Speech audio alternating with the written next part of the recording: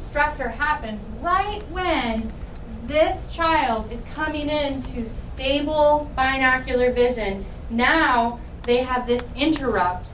They're having a stress response. They have inflammation. They retreat from this tool because it's not stable yet. And we regress down because we have a mismatch between what this system is telling me, because I'm starting here and now I'm not using them efficiently together and I'm getting double vision.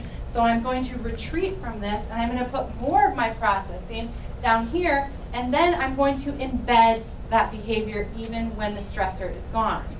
The timing of the stressor and where we are in development, the timing of the stressor, where we are in development is critically important. Just like the timing of the subluxation is really important. So we allow ourselves to know a little bit more about how to take an appropriate case history when we can understand this and respect the hierarchies of the timing of development, right?